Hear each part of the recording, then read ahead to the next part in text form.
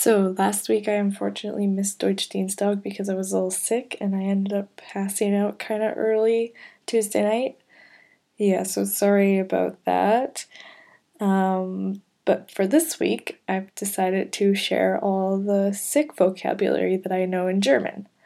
So here goes. Ich war krank. Ich hatte Halsschmerzen, aber ich hatte keine Kopfschmerzen.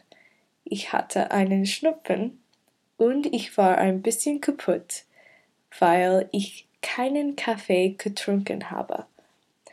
And that is true.